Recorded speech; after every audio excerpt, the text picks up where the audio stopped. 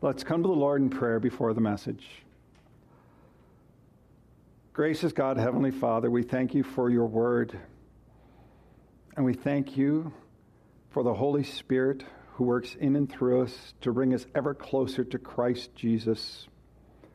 So as we come to your word this morning, oh, Lord God, fill us with the love of Christ. Lift us up. Convict and encourage us, all according to your will and purpose, all for your glory. In Jesus' name, amen. So last week was Pentecost Sunday, right? Do you remember what Pentecost means? The number means 50. It was 50 days after Passover, after the resurrection of our Lord and Savior.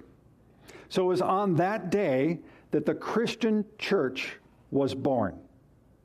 It was on that day that the Holy Spirit came with great power, with wind, fire, and tongues, speaking in tongues, so that the disciples were given the words, so that people would know of Jesus and hear the gospel message and come to saving faith. It was the Holy Spirit who lifted up, who empowered Peter to preach his sermon. And it was a sermon that first started off in the Old Testament. It was a sermon that started off with Joel and then focused on who Jesus is. Now, in a very broad terms, you could say that his sermon was Bible-based and Christ-centered, without doubt. And that's really important, because it is those two things that guide us. See, if anybody asks me, what is Joy Church? What's Joy Church about? I normally start off with telling them we are Bible-based and Christ-centered. Because it is those two things that are, so to speak, Jesus and his word, that guide our ship, our journey of faith, that keep us on course. If we don't have that, we will veer off course. But it is also then through the power of the Holy Spirit that fills our sail, that gives us movement along the way. So it is Jesus and his word, and then we are filled with the Holy Spirit. If without the Holy Spirit, we would have good doctrine, but we would be sitting still in the water without movement. And that's why we talk about the Father, Son, and Holy Spirit. In the same manner, no matter how good doctrine there is in a sermon, without the Holy Spirit working, there is no movement. So if you want a really good sermon, pray for the preacher to be filled with the Holy Spirit, but even more so, pray for the listeners to be filled with the Holy Spirit. Because you will hear preacher after preacher, there will sometimes be like, that wasn't very good. And then people will come up and say, that was just for me. That's the work of the Holy Spirit. So that's why we pray for the Holy Spirit. Now, we left off last week, part 1, with Peter's preaching, and verse 23 of Acts says, "This Jesus, delivered up according to the definite plan and foreknowledge of God, you crucified and killed by the hands of lawless men. God raised him up, loosing the pangs of death, because it was not possible for him to be held by it." And Peter gets the core, the crux of his whole message, that Jesus rose from the grave. That Jesus rose from the grave. Because if Jesus was raised from the grave, we would still be in our sins. We should still most be pitied. It would mean that Jesus was simply a deluded martyr. But in fact, God did raise him from the dead. And thus we are in joy and in glory. Now, if you tell people that today, there are a lot of people who are skeptics and scoffers about Jesus rising from the dead, right? And also in Peter's crowd, in Peter's group that he was preaching to, there were not only skeptics, there were scoffers. So he says, don't take my word for it. You can actually hear what Scripture has to say about this Jesus. And so we are going to continue in part 2 in our series, and we're going to start with the prophecy concerning Jesus. So, Acts chapter 2, starting verse 25. For David says concerning him, I saw the Lord always before me, for he is at my right hand, that I may not be shaken. Therefore my heart was glad and my tongue rejoiced. My flesh will also dwell in hope. For you will not abandon my soul to Hades, or let your Holy One see corruption. You have made known to me the paths of life. You will make me full of gladness with your presence. So Peter starts off speaking about David. Now, people would know King David. David who slew Goliath. David, the shepherd king. David, the king of Israel, whom God said from his line would come the Christ, the Messiah, the anointed one who would save his people. Look, even if the crowd wasn't educated in Scripture, and probably many of them were not, just like today, a lot of people aren't educated in Scripture, they would at least know King David. But Peter starts off talking about King David and referring to Psalm 16. So if you want to, you can cross-reference this. Psalm 16, starting with verse 8. But Peter says something different. He says that although David wrote this psalm, it's Jesus who is speaking. Even though David wrote it, this is Jesus who is speaking in the first person. See, the psalm's written in the first person, right? I saw the Lord always before me.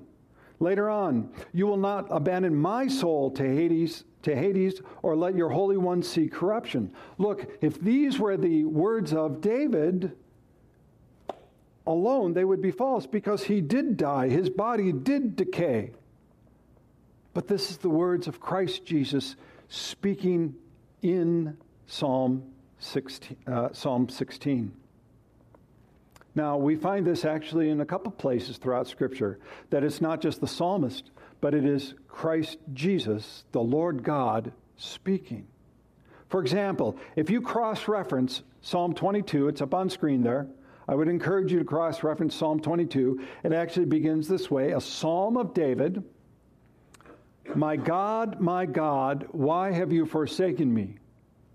Those words should sound pretty familiar, right? Where do we hear these words? We hear them when he was crucified. My God, why have you forsaken me? These are the words of Christ, written by David.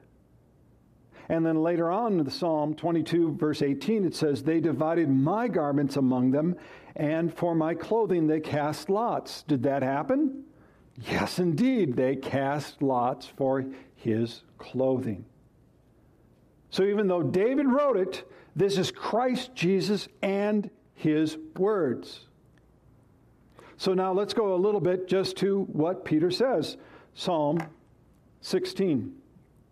I saw the Lord always before me, for he is at my right hand, that I may not be shaken. In a literal manner, the presence of the Lord is always before my sight. God, my Father, is always before me. Never do I look away from him. That's what it's saying there. And then it says that God is at his right hand. I want you to just bookmark that a little bit, because later on we're going to talk about what it means to be at the right hand of God. But here, God the Father is at the right hand of Jesus.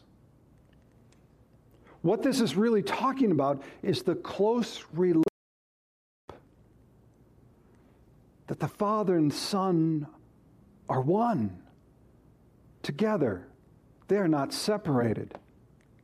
It says this, Psalm 16 shows such a close relationship with Jesus and the Father that Jesus' whole being, his whole being is filled with joy and rejoicing even when he must endure the cross which is before him. Even in the cross that is before him, he is still filled with joy.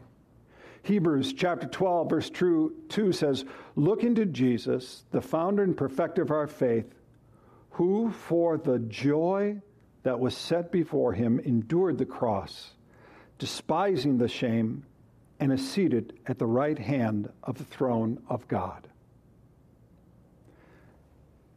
So David is quoting Psalm 16. He says that joy is so complete. The relationship is so complete. The point is this, that God the Father will never let his Son see corruption. He will never let his body decay. Now, there's something else that goes on in here that goes by pretty fast. It also says, "For you will not abandon my soul to Hades or let your Holy One see corruption." There's that phrase, Holy One, right? And it refers to Jesus, doesn't it? Jesus being the Holy One. But did you know that the Holy One is a title reserved for God? Again, in Psalm 89, it says, "For our shield belongs to the Lord," Lord in all capitals, that means Yahweh, "the Lord God, our King, to the Holy One of Israel." The Holy One, God, it's associated the same thing. So even here, you can see that when Peter is quoting Psalm 16, it is a messianic psalm that has much depth and breadth. And he's saying what was foretold by David is now fulfilled in Christ Jesus. And Christ Jesus is God himself. This is the power of what happens when he quotes Scripture. So, with that, he can say with certainty that David was talking about the resurrection of Christ Jesus. Verse 29 through 31, you have just 31 up on the screen. "Brothers, I may say to you with confidence about the patriarch David that he both died and was buried, and his tomb is with us to this day. Being therefore a prophet, and knowing that God had sworn an oath to him that he would set one of his descendants on his throne, he foresaw and spoke about the resurrection of Christ, that he was not abandoned to Hades, nor did his flesh see corruption." So let me ask you a question. What's the one thing that, if it was found, would completely destroy Christianity? The bones of Jesus. If we found his grave and found his bones, and we could say with certainty that was the bones, those are the bones of Christ, our faith would be in vain. You take a look at all the great religious leaders throughout history, all the great philosophers, all the great kings and queens, even the kings, the queens of Egypt, right? That build the huge pyramids, the monuments to themselves. Their bones are there, aren't they? But not with Christ Jesus. So Peter says, look, even though he's a witness to this, right? He's a witness to the resurrection of Christ Jesus. Scripture also affirms that King David, whom you revere, also affirms that he has been resurrected. Because there is a promise, there's an oath that God made that from his line, from David's line, would come one of his descendants that would sit on a throne and his kingdom would have no end. Now, I've mentioned this before, but this you should just start to know. Where is that promise made? And that promise was made to David in 2 Samuel chapter 7, starting with verse 12. So this is where you start to need to learn and bookmark your scripture. 2 Samuel chapter 7, verse 12 and 13. When your days are fulfilled and you lie down with your fathers, I will raise up your offspring after you, who shall come from your body, and I will establish his kingdom. He shall build a house for my name, and I will establish the throne of his kingdom forever. So there's a kingdom upon which one of the descendants of David will reign forever. Well, who is that? That's Christ Jesus. We need not look any further than the Gospel of Luke. What did Gabriel tell Mary? He said, he, your son, Jesus, he will be great and be called Son of the Most High, and the Lord God will give to him the throne of his father David. And he will reign over the house of Jacob forever, and of his kingdom there will be no end. So Peter's saying, hey, David prophesied about Jesus and his resurrection. This is David, by the way, who lived 1,000 years before Jesus. He had prophesied about it. And therefore, Peter says with certainty, with confidence, David foresaw and spoke about the resurrection of Christ, and that he was not abandoned to Hades, nor did his flesh see corruption. You see, Peter's saying, look, I'm an eyewitness here, and I have my testimony, but there is even more testimony than that. There's the testimony of Scripture. See, some of you, I know, have said, wow, Pastor, you go back and forth all the time, back and forth in Scripture. And I do that because Scripture is so interrelated. And when you see the interrelatedness of Scripture, it gives you greater and greater confidence. Let me show you something here. This graph, this chart, was created by Chris Harrison, who is an assistant professor of human-computer interaction at Carnegie Mellon University, and Pastor Christopher Rumhild. I'm not sure how to pronounce his last name. It is a visualization of 63,779 cross-references between the Old Testament and the New Testament. 63,779 cross-references. And there are some cross-references that start in Genesis and fulfill their arc in Revelation throughout. And so you see not only the complexity, but the interrelatedness of Scripture. Now, just out of curiosity, I thought, all right, if I did just 5 cross-references a day, it would take me over 34 years to do 63,779 cross-references. I mean, this is why we take a look at Scripture, and we don't just stick with a text. We say, what does Scripture, and let Scripture interpret Scripture. What does Scripture say about itself? So, what we find here is the prophecy of Jesus and the certainty of his resurrection all point to Jesus as our ascended Savior, Lord and Savior. So let's talk about the ascension, the lordship of Jesus. So, verse 32 through 36, you just have 34 through 36 on there. This Jesus God raised up, and of that we are all witnesses. Being therefore exalted at the right hand of God, and having received from the Father the promise of the Holy Spirit, he poured out on this that you yourselves are seeing and hearing. For David did not ascend into the heavens, but he himself says, the Lord said to my Lord, sit at my right hand, until I make your enemies your footstool. Let all the house of Israel know, therefore, for certain, that God has made him both Lord and Christ, this Jesus, whom you crucified. Now remember, I asked you to bookmark something about the right hand of God, right?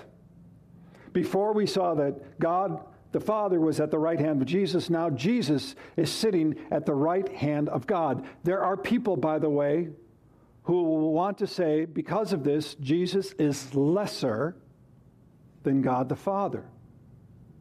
Well, there's God the Father, but Jesus sitting at the right hand, so that's a lesser position than the throne itself, right? No. Don't let people sway you with that argument. Because actually, in both the Old and the New Testament, a person of high rank who put someone on his right hand gave him equal honor with himself and recognized him as possessing equal dignity and authority. This is why the Jews, also the Israelites, were incensed when Jesus was equating himself with God. So that if he is at the right hand of God, it is of equal authority, equal dignity, equal glory. This is written in many places throughout Scripture about the glory of Christ Jesus. I'm going to mention a couple here. Ephesians chapter 1, starting in verse 19. According to the work of his mighty strength, which he worked in Christ in raising him from the dead, and he seated him, that's Jesus, God the Father seated Jesus, at his right hand in the heavenlies, far above all principality and authority and power and dominion, and every name being named, not only in this world, but also in the coming age. The exaltation of Christ Jesus. I would encourage you also to take a look at Philippians chapter 2, Colossians chapter 1, Revelations chapter 5. I know, I just gave you a couple of them. Look, I know, 63,779. There's your 5 for the day, right? But take a look at those, and you see the glory, the exaltation of Christ Jesus. He is above all things, and he is before all things. See, although Jesus became man and was in the flesh, he is fully man, he is fully divine. And this is what Peter, this is what Scripture, what God the Father, the Holy Spirit, the Son all affirm, that Jesus is Lord. And that he is sitting at the right hand of God. His sitting means that his work of redemption is done. On the cross, he said, tetelestai, it is finished. And thus he is sitting at the right hand of God, knowing that the full work of redemption is done. And on the last day, those who profess Christ as Lord and Savior are with him, and those who reject him are his enemies, and they will be as a footstool to him. All of creation at the end will acknowledge Jesus Christ as Lord and Savior, either to their glory or to their condemnation. This is the sermon. This is the sermon that Peter preached, and what a sermon, a Spirit-filled sermon. He says, all foretold by David, fulfilled in Christ Jesus, sealed by the Holy Spirit. Now, if you had heard such a sermon, you were there, what would you do? What would you be moved to do? And so the crowd really said, what shall we do?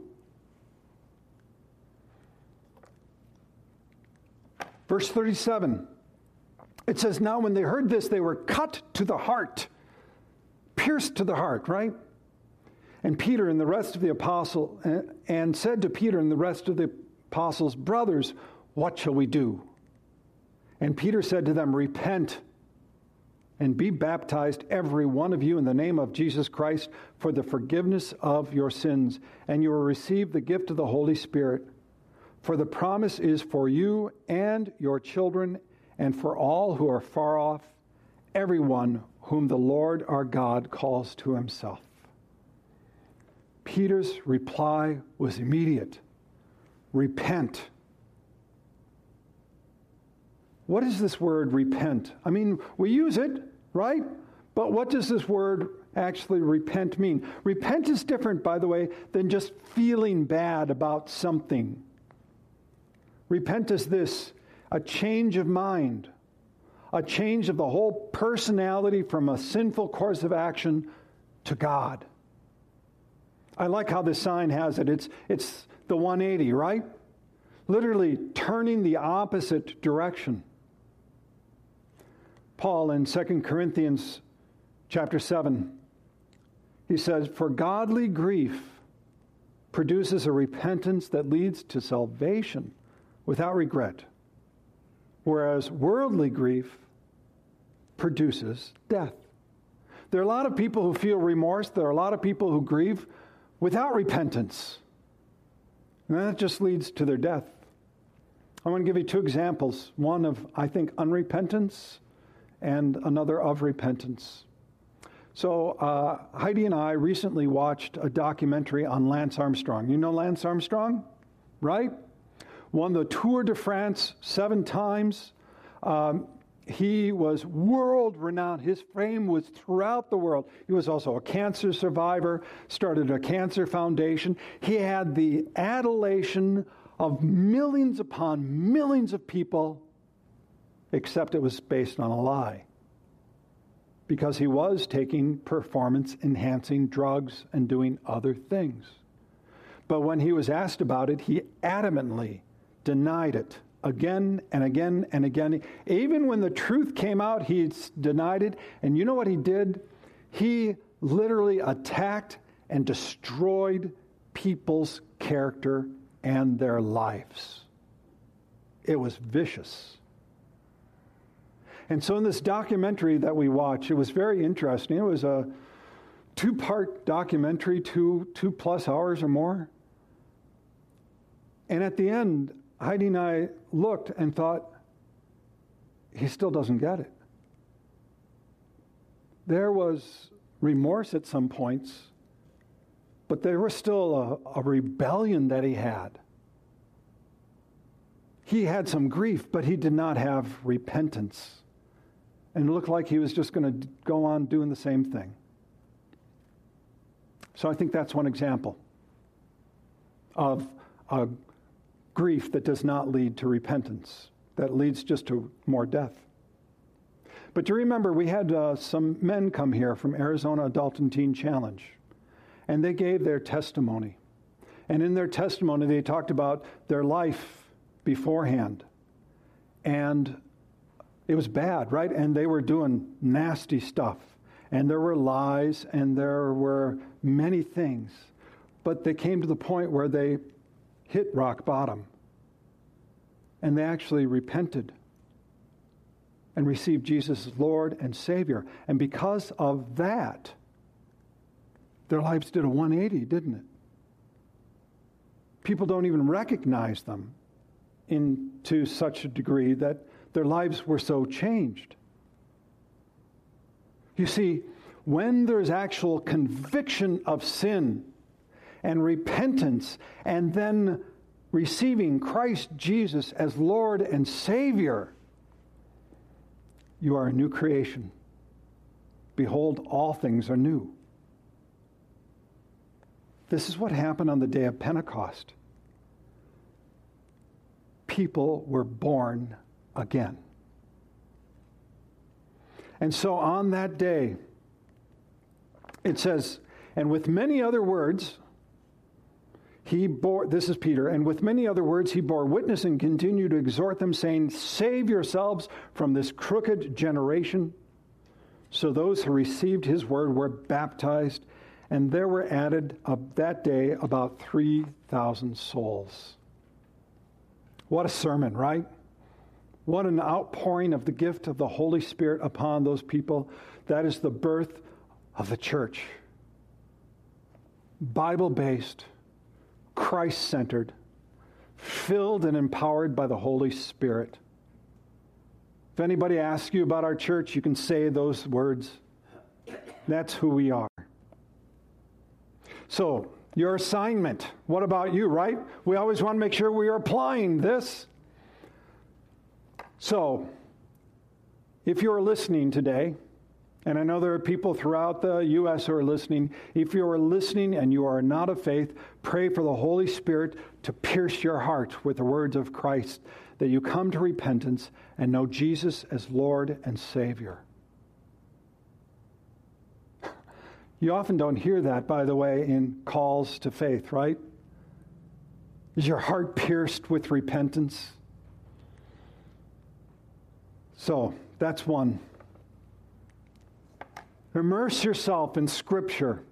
We've talked about that. If you don't have a good study Bible, get one. It has all the cross-references in there, and you can start seeing the interrelatedness of Scripture, and your confidence in God and His Word and your salvation will grow. And finally, if you are of faith, pray for the Holy Spirit to bring you to an ever greater faith in our Lord and Savior. This is the day of Pentecost. This is the church. This is who we are in Christ Jesus. Let's pray.